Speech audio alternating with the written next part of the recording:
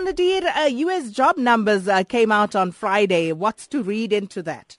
Yeah, Sakina, it was a bumper number. So it was 295,000 jobs that was added to U.S. payrolls in February. I think it's the longest streak of 200,000 plus jobs added to the jobs payroll since 1995, and we saw the unemployment rate dip to 5.5% from 5.7%, and that's the lowest number since 2008. So, we're well back. The U.S. economy seems to be gaining a lot of traction and seems to be, getting back towards its strongest point of before the financial crisis. Now, I think ultimately what that means is, we could see interest rates in the U.S. go up, sort of sooner than expected, or, we could see the word patience being removed from the Federal Reserve, the Monetary Policy Committee statement at the March meeting, so we could see interest rates go up by mid-year, and we saw markets really pricing that in, didn't we? We saw the rand weaken to below 12 rand to the dollar. That's really the weakest level in 12 years. We saw broad-based dollar strength, where the dollar index basically strengthened to a 12-year high. And we saw broad-based commodity weakness, which is in line with a strong dollar. So we saw iron ore prices touching a 6-year low of just over $59 a ton. So, I think the markets are really pricing in the fact that interest rates in the U.S. could go up. We're seeing that in risk assets again today, with Asian equities started trading the day softer, and with U.S. equities ending vociferously down on Friday. So, all in all, I think a brilliant jobs number, which is really adding to the momentum in the U.S. economy, which should be a good thing for global markets. But I think over the short term, markets are pricing in the impact of a rate hike in the U.S. And then also, still looking at last week's numbers that came out and some of the company results, just looking at the more important ones there, Nadir, and what they mean for South Africa's equity.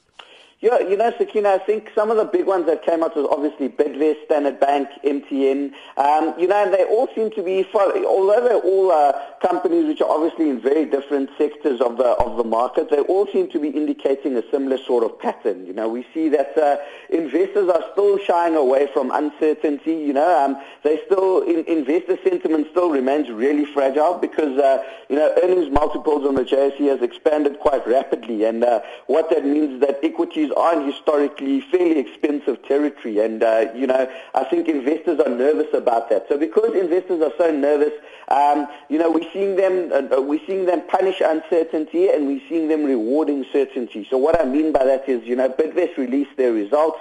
There were fairly good numbers with revenue up revenue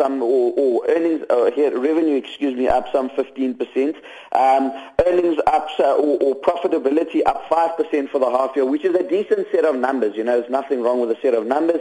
Yet the stock was down 3.5% on the day it announced results, simply because of the bid for the Adcock deal. Now, the market is concerned that Adcock has been the perennial underperformer in the healthcare space, and they have certain doubts over whether Bidvest will be able to turn that business around, and whether they're going to overpay for the business. And as a result of that, the results were completely overshadowed by what's going on with the Adcock bid, and the stock suffered. Now, if we look at what happened with the Standard Bank numbers, headline earnings were only up 1%, which is certainly not great by any stretch of the imagination.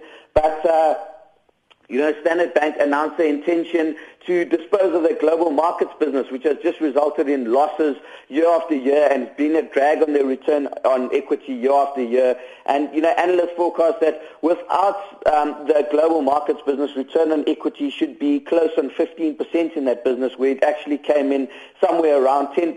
So it really is a drag on return on equity. And the announcement of disposing of that business and re-injecting the cash they received from that business by selling a stake to ICBC into their African business would ultimately be positive for the business, because the African business has higher return on equity, it's more cash generative, and better for Standard Bank over the long term. And we saw the share price rise 4% the day they announced results. So really the theme playing out is that investors are rewarding certainty and shying away and punishing uncertainty because multiples have expanded at such a rapid rate.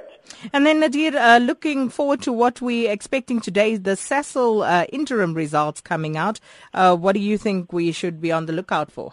Yeah, Sakina, I think we should be ultimately on the lookout for profitability. We should be on the lookout for what's happening with headline earnings, because obviously the oil price has declined rapidly over a 6 to 8 month period. So, whilst those numbers will probably filter through over the next couple of results and not necessarily in one swift results announcement today, I think the market will be looking for some sort of indication or some sort of clarity from management as to how they intend to counteract the lower oil prices, and in terms of what they intend to do or how they intend to deal with their dividends. We saw that the company announced a couple of weeks back that they may have to cut their progressive dividend to conserve cash, and Sasol took an absolute hammering on the back of that. So I think the market's going to need some sort of clarity or further explanation as to the cutting of their dividend policy, and they'll be keeping a close eye out for that, and they'll really be keeping